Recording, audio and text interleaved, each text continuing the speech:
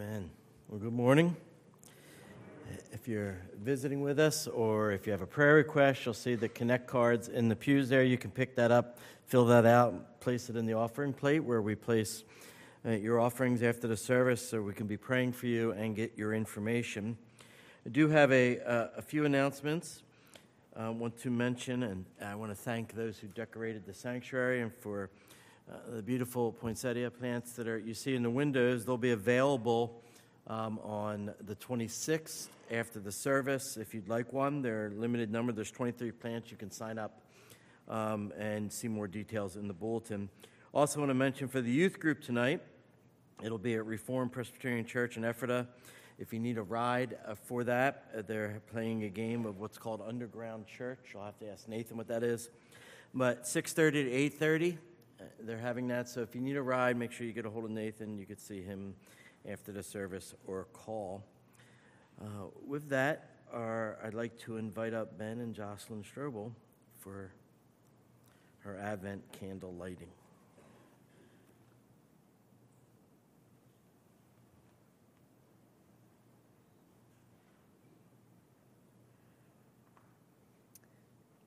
The doctrine of the Trinity teaches that God is three divine persons in one, Father, Son, and Holy Spirit. Yet, John's recorded words of Jesus show us how close the identification is between the Father and the Son. As Jesus said, I and the Father are one. In Christ, we can truly see the fulfillment of Isaiah's prophecy as the one who is the everlasting Father, God in the flesh. Isaiah 9:6, for to us a child is born, to us a son is given. The government will be on his shoulders, and he will be called Wonderful Counselor, Mighty God, Everlasting Father.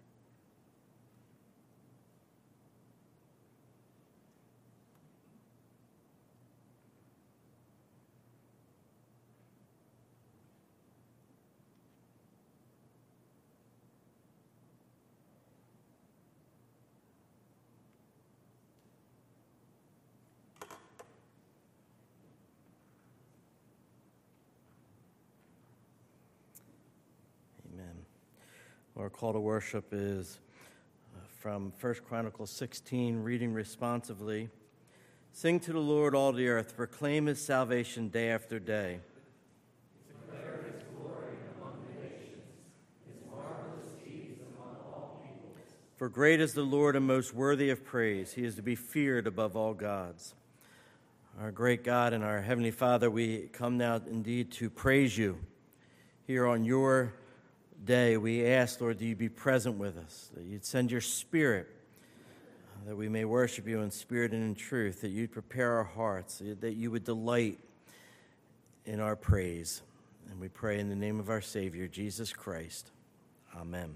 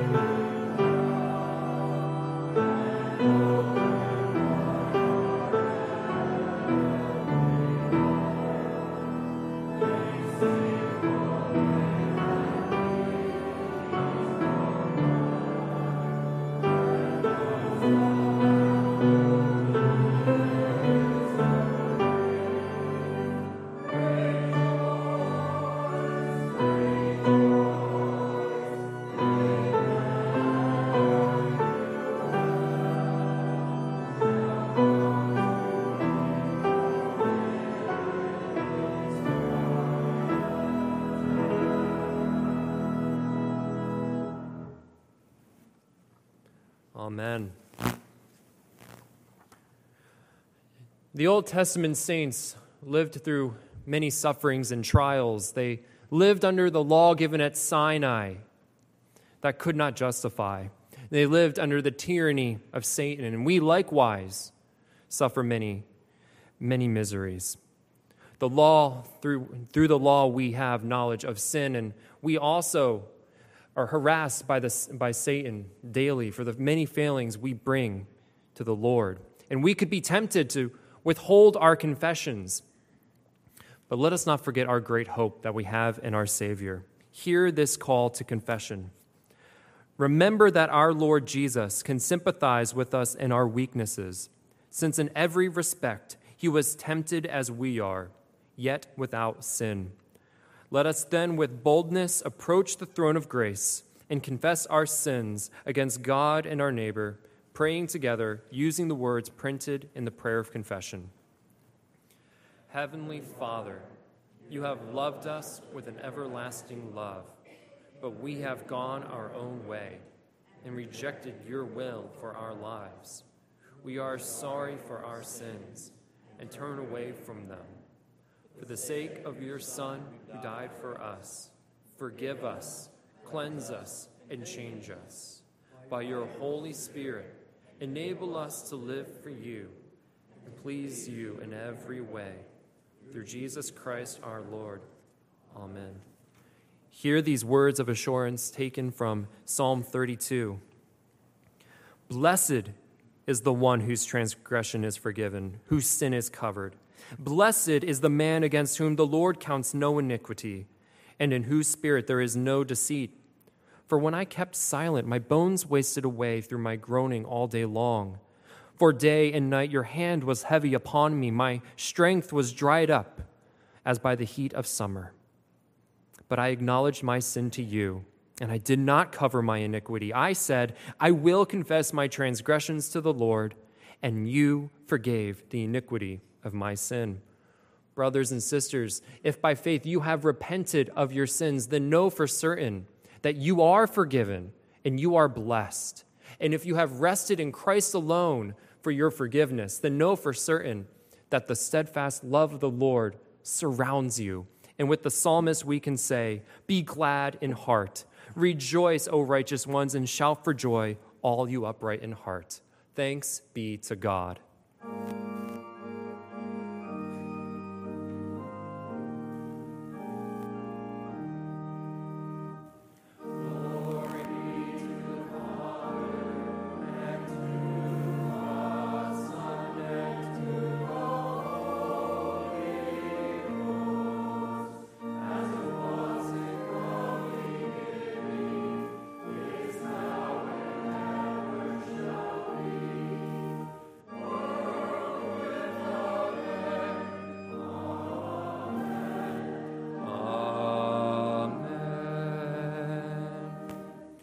Let us now confess our faith together using the words adapted from the Ligonier Statement of Christology printed in our bulletin. Christians, what do we believe? We confess the mystery and wonder of God made flesh and rejoice in our great salvation through Jesus Christ our Lord.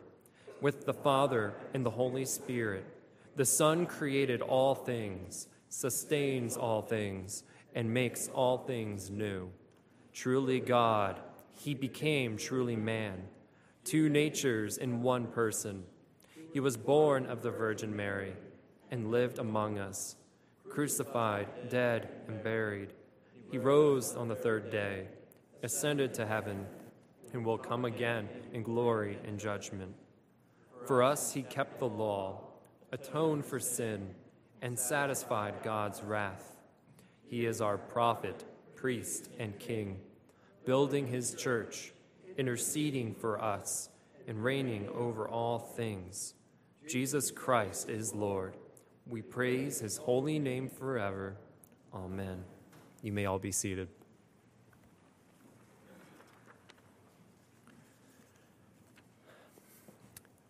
It is with a heavy heart that we now turn to the time of intercessory prayer. It was brought to my attention about the devastation that has been occurring in the South with the great storms and hundreds of people dead. And so we want to be praying for that. But last evening, December 11th, I received the news this morning that Ed Frankhauser died, as well as Phil Alcorn. So indeed, it is with sorrow in our hearts that we turn to our God. Now let us bow our heads together and confess our sorrows to him.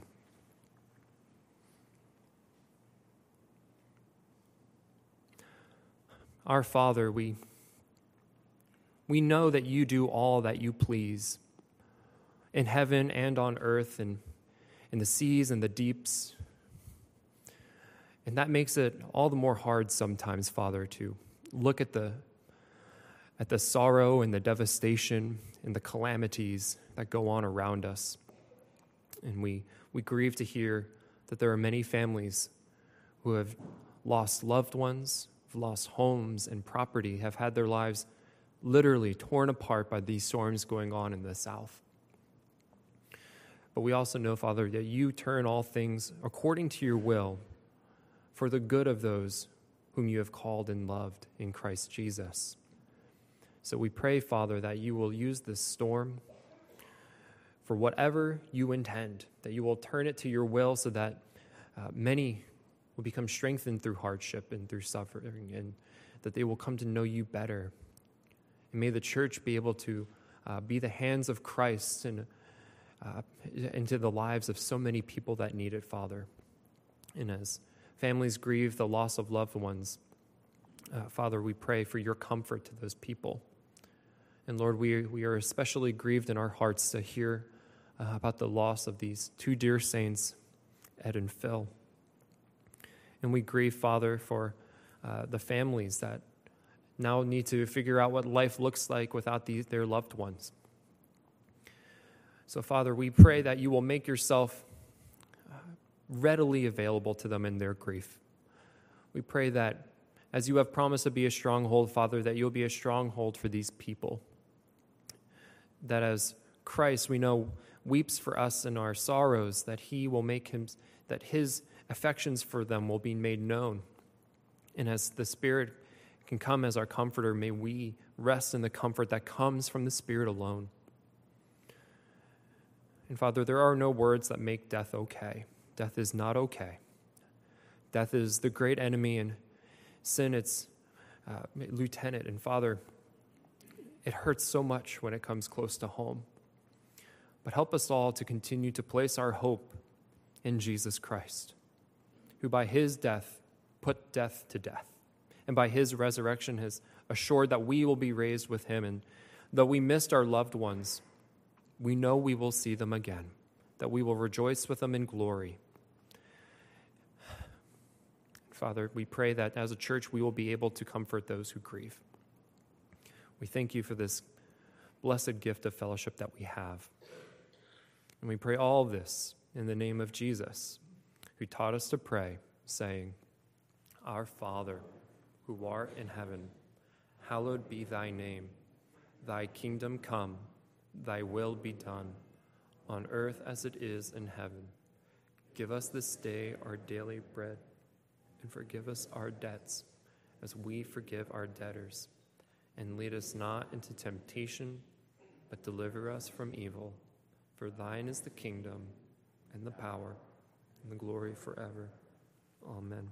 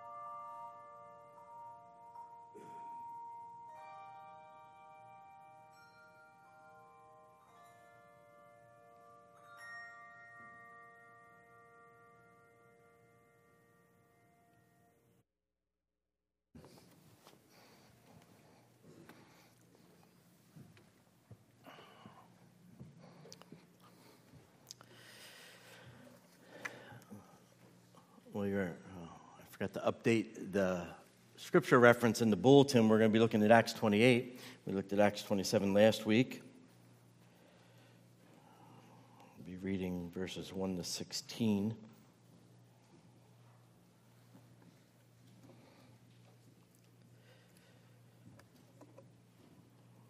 This is part 3 in our series on Paul the last years. Reading verses 1 to 16. Hear now the word of the Lord.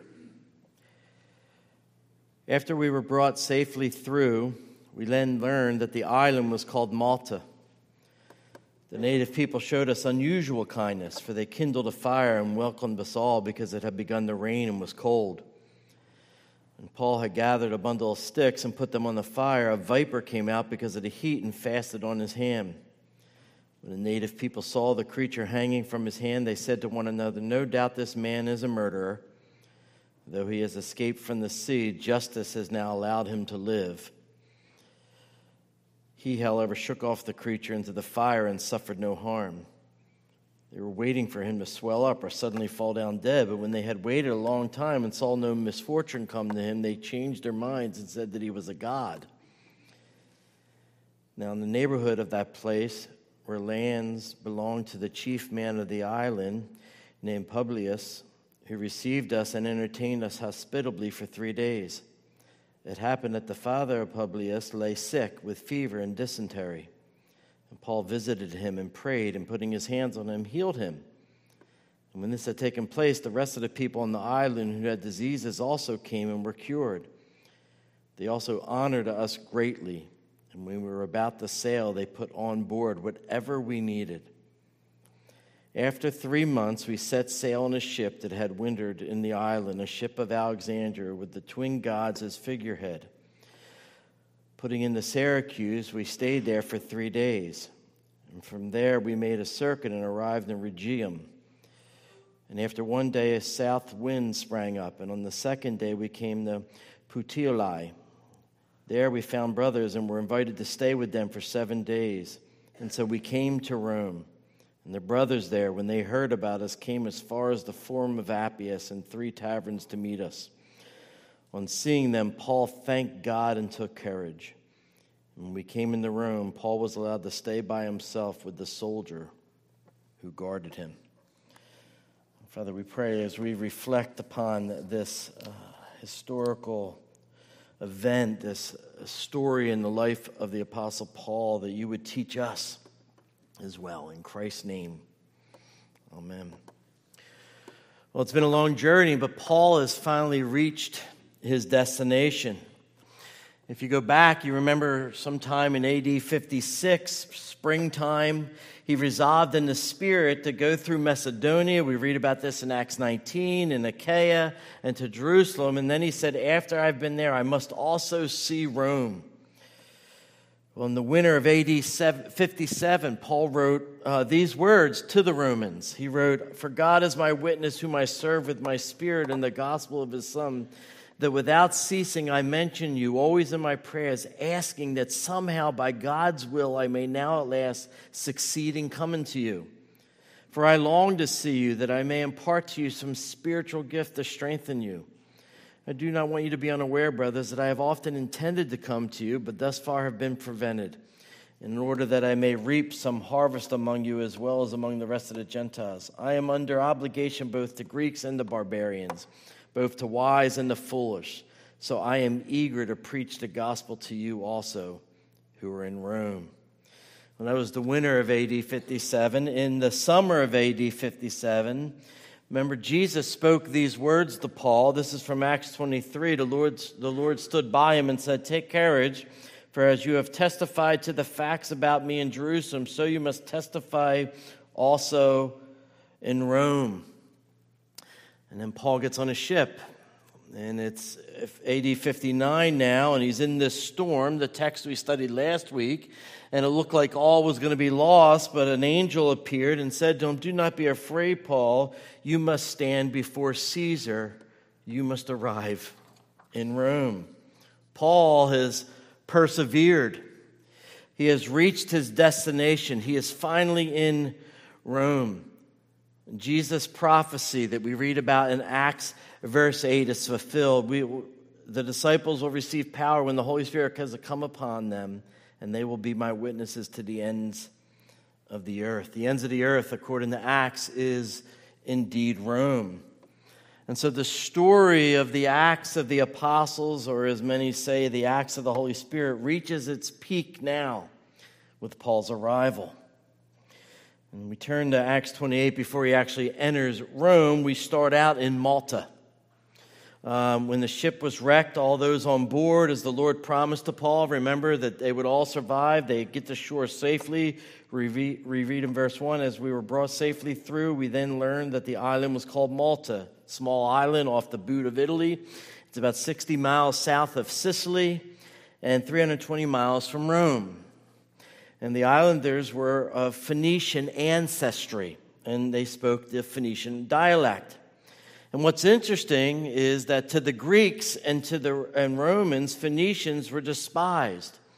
They were considered barbarians because they spoke the Phoenician dialect. And yet here we read that they gave this warm welcome to Paul and the rest of the Roman crew. It was unusual. We read verse 2.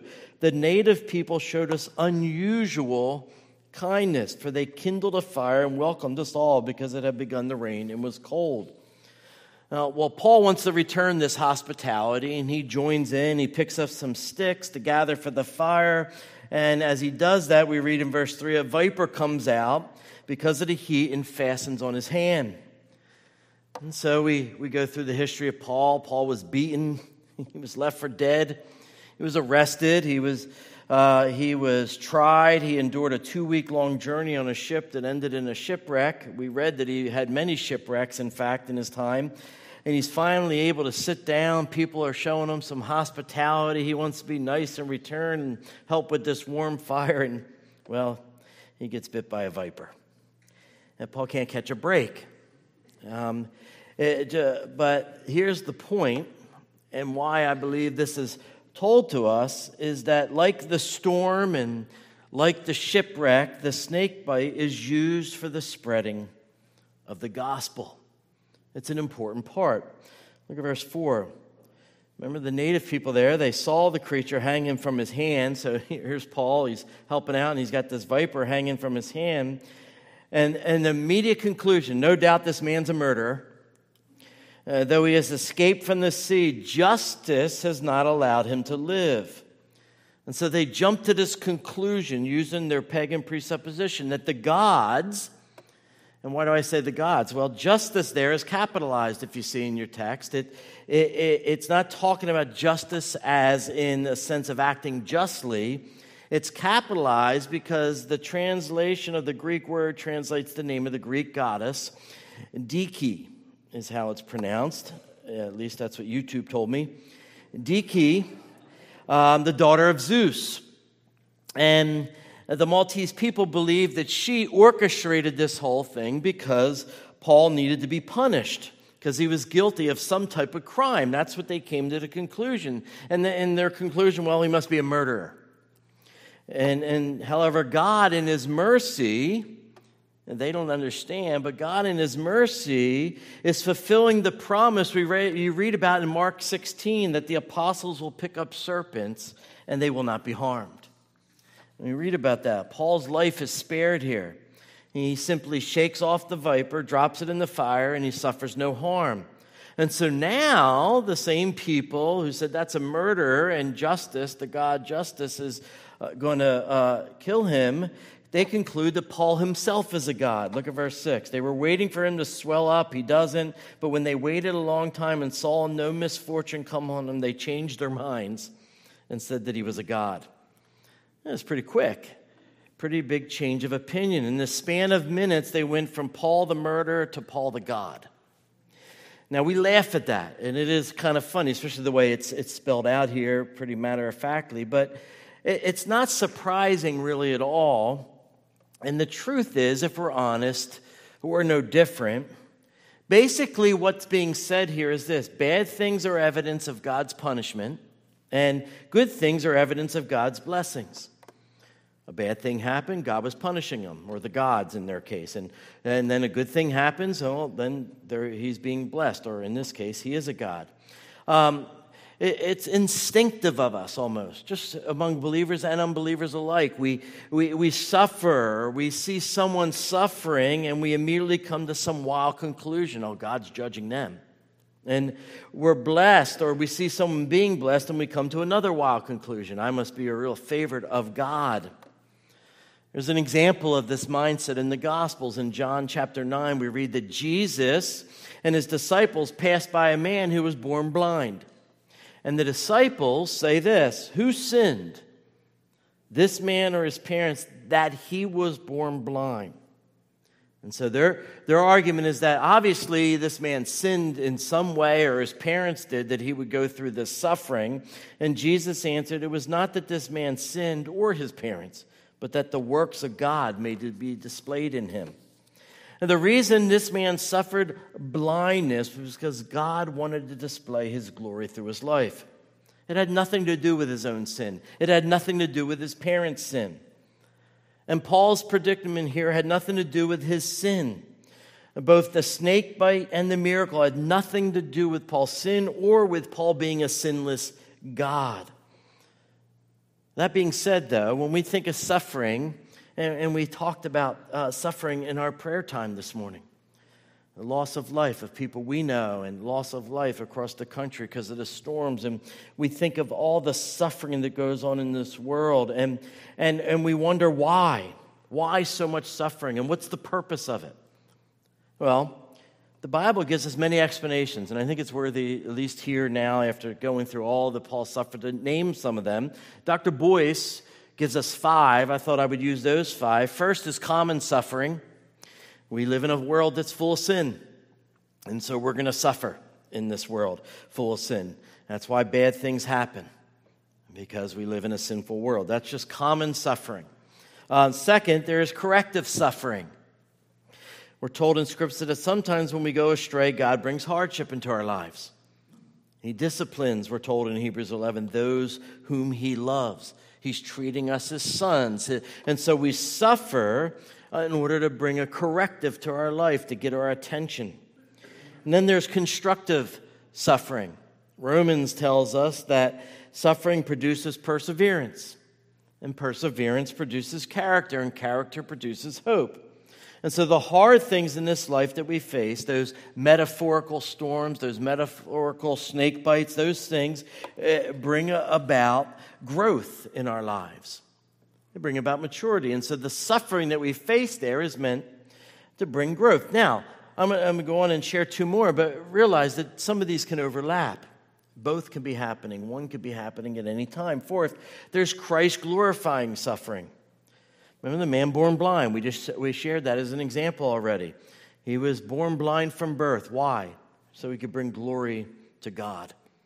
And that's why he was born blind. It had nothing to do with his sin. It had nothing to do with anything else. He was born blind, and God was glorified through it. Fifth, example found in Scripture, Boyce calls cosmic suffering. Probably the best place to discover cosmic suffering is in the book of Job. You remember the story of Job. Why did he go through so much suffering? Well, there was a conversation between God and Satan. And it was ordered to demonstrate to Satan and all the angels, in fact, that a man would follow after God even if he wasn't blessed. And so God gave permission to allow Satan to cause suffering in Job's life just to prove the point. And we have no idea that would be the case if it wasn't given to us in Scripture. And so there's this cosmic suffering. No one could have known that's why he was suffering. In fact, his friends tried to describe why he was suffering. And this is this, and this is that. And they had this cause and effect mentality, and none of it was correct. Why he was going through what he was going through. And when we look at the Apostle Paul's life, we learn from all this hardship how he loved and served God. That's the lesson. He didn't give an answer, why did I get this snake bite? Why I could do this? Although we could probably point to some of the things that we just learned about suffering. So he could glorify God. But in his case, that in the midst of all his difficulties, all his suffering, everything he went through, captivity and shipwrecks and hunger and cold, snake bites, nothing stopped Paul from serving God faithfully. None of it was a deterrent. See, that's the kind of man or woman God uses in a broken world. They're humble, as Paul was humble. They're submissive to God, as Paul was submissive. They're obedient to God despite circumstances. They're faithful to God. And this humble, submissive, obedient, and faithful apostle is a blessing to those on the island.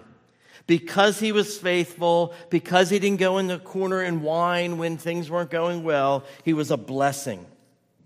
God had orchestrated it all in Paul's life. If he would have went to him years earlier and said, by the way, I think what I'm going to do is have you have 3 shipwrecks. And I'm not going to tell you the outcome, but how would you respond to that?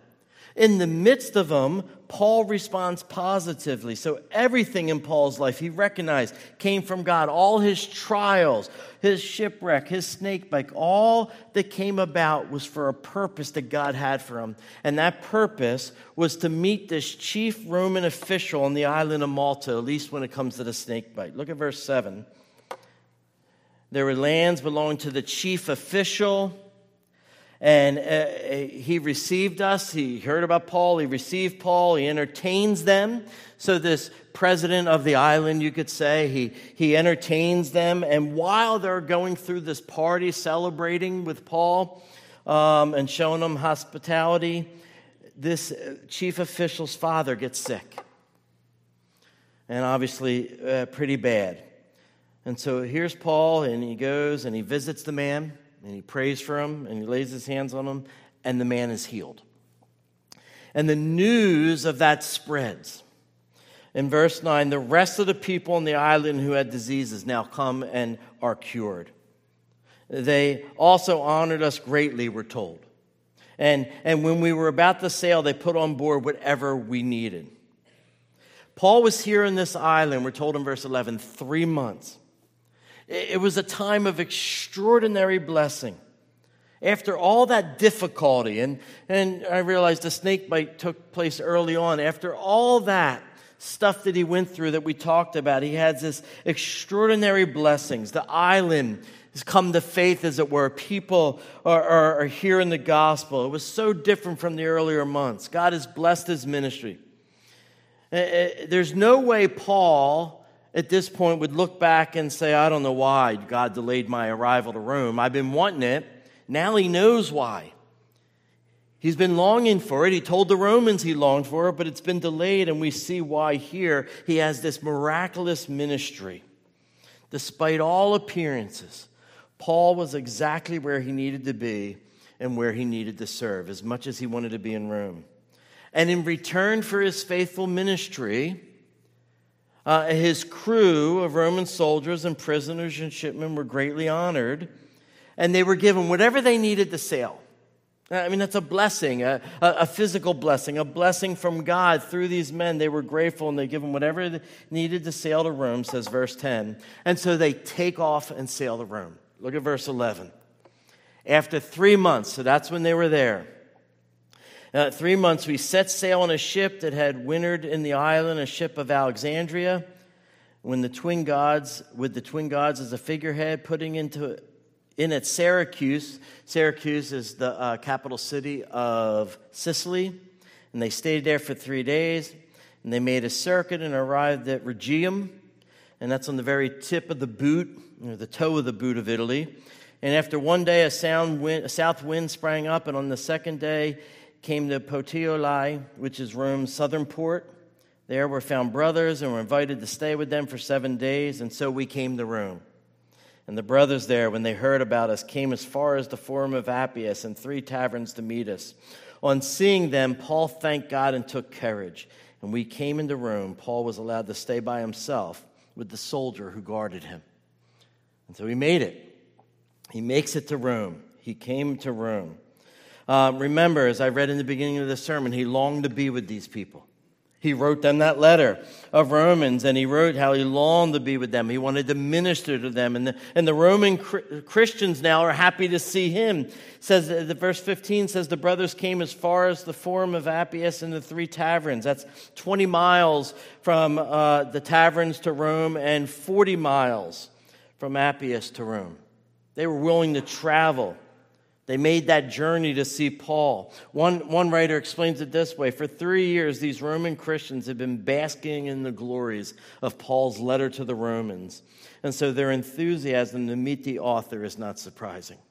Think of the end of the letter of Paul. He lists all these brothers and sisters from Rome that he had close links to in some way, but he's never met them.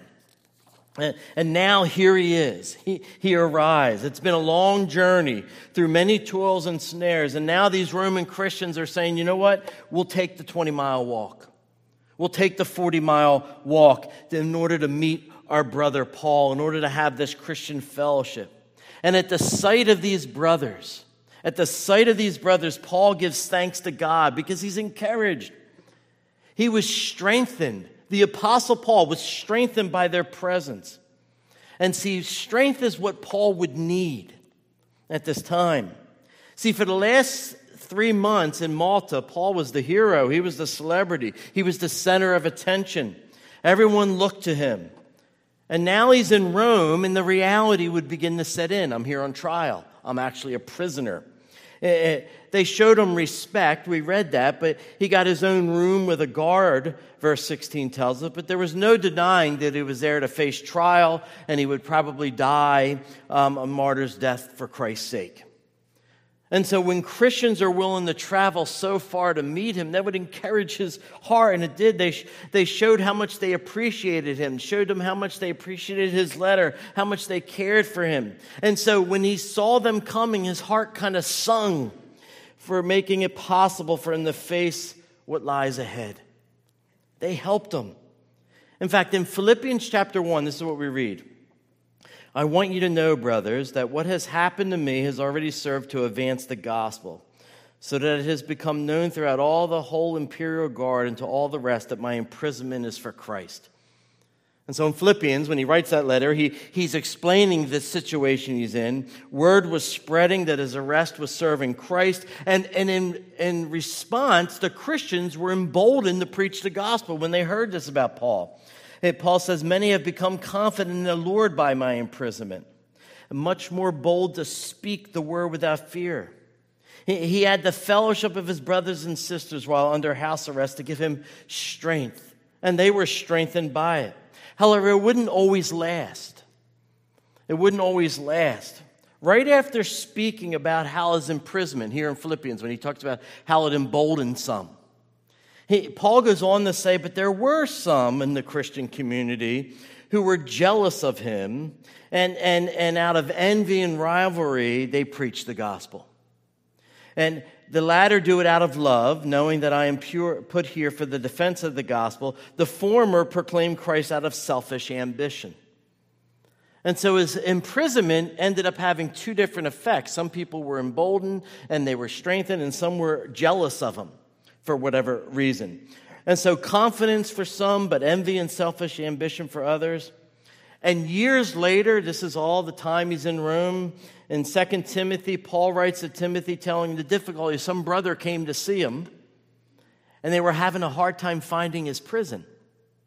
And so it seems that over time, the Roman Christians didn't make much effort to be with Paul. I mean, nobody kind of knew where he was stationed when he was finally in prison. Maybe they didn't go because they were fearful. Maybe they just were indifferent at this point. Well, he wrote us a letter. We've talked to him. He just seems like an ordinary guy, and they just gave up, and they didn't mind. Whatever the reason, Dr. Boyce says, when Paul first arrived, he was a celebrity, the great missionary. Christians streamed to see him, but then this great missionary was in prison. First, as we have here in our passage, he was placed under house arrest, but later he was imprisoned. Paul seems to have lost his freedom, Dr. Boyce tells us. And as time went by, the Christians in Rome just forgot him.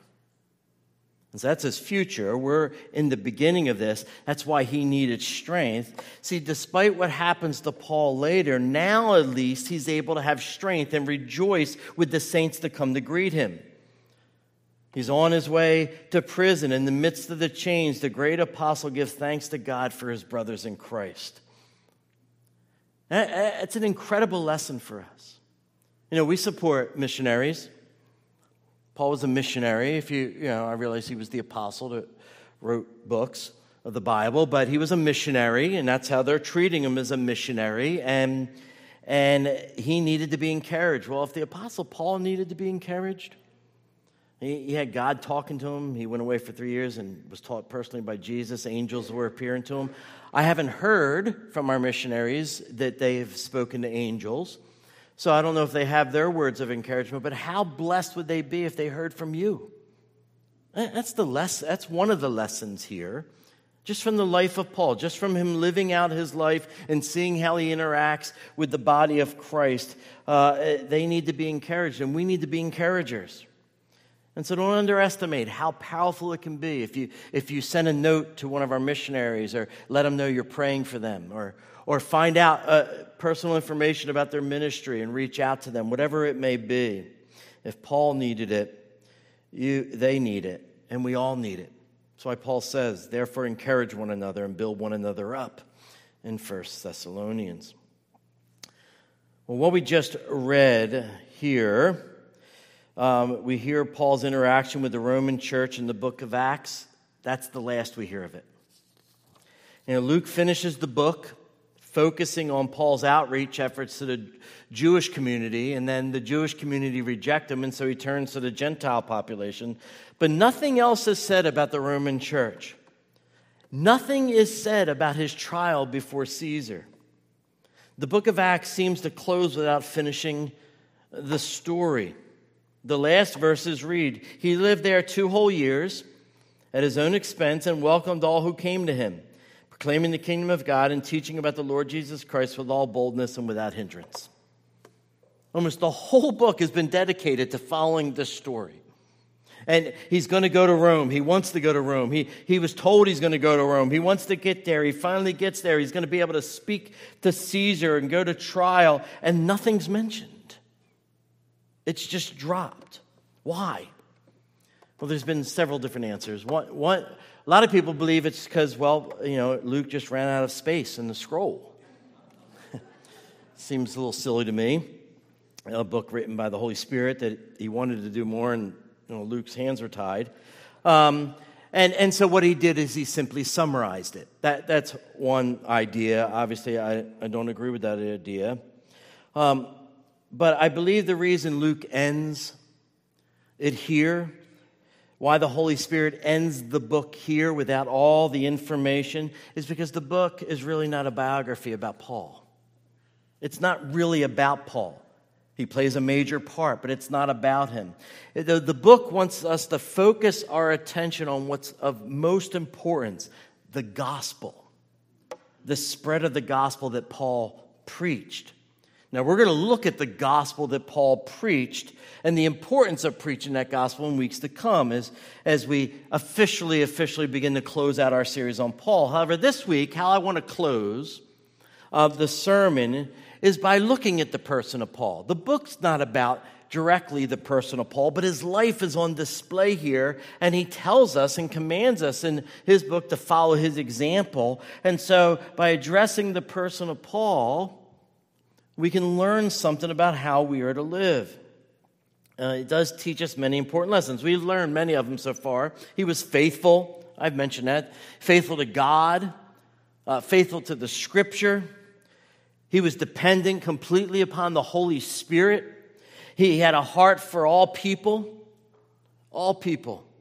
He cared for them, not believing anyone was beyond the reach of the gospel of Jesus Christ. He preached to all. He was humble. He was obedient. He was bold. He was confident. He was godly. He lived out his biblical convictions. But maybe, at least for now, maybe the greatest lesson we learn from his life after all we've heard is that Paul never gave up. It sounds so simple, so cliche, but he never gave up. He strived to fulfill what God wanted for him, and you see all these obstacles in the way, all this suffering, all these frustrating events, and he presses on. He never gives up. He never let rejection or the hardships or the suffering get in the way of his main purpose, which was sharing the good news of Jesus Christ. He knew God was with him. He knew God cared for him. He knew he could count on God. He knew he could rest in Christ. He could trust him. And he believed in the power of the gospel. And so little things like snake bites, little things like being in a storm and almost dying, being in prison, being beaten, being left for dead as he was, shipwrecks, all these things, nothing. Didn't matter. None of it stopped him. None of it diverted his focus from preaching Christ and him crucified. And so the book ends not telling us everything so that we don't get it mixed up. That's the story of Paul. That's what Paul did. Isn't he amazing? We can look back and say, wow, we can claim him. We follow Paul. You know, it ends the way it does is because it wants us to realize that's how we are to live today. The gospel should be our main focus. The gospel should be what we proclaim. And no matter what hardships come into our life, no matter what the world says about the gospel, no matter what the world says about us, all these things, if they reject it or not, we are to remain steadfast in the midst of it. And we're to proclaim it and bear witness to Christ, proclaiming the good news that he came and died for their sins and rose again for their justification, that they too can be saved. Or maybe you're here this morning and you're saying, I don't know if I believe it. Well, this is the gospel Paul preached and the one I'm proclaiming to you, that your sins can be forgiven. That Jesus Christ came to this world, and that's the message Paul proclaims, that he rose again. He lived for you. He died for you. He rose again, that you can be forgiven if you believe. And no matter what you say to me about it, no matter what hardship, my prayer is that you and me, we all, in the power of the Holy Spirit, will never give up proclaiming the gospel. Let's pray. Father, we thank you for the message of the gospel and for the glorious example you give us in the Apostle Paul. And we pray, Lord, that as we look to him as an example, we would recognize that you have placed the same call in our lives. Help us to be steadfast, to never give up proclaiming the light of Christ to a dark world. Amen.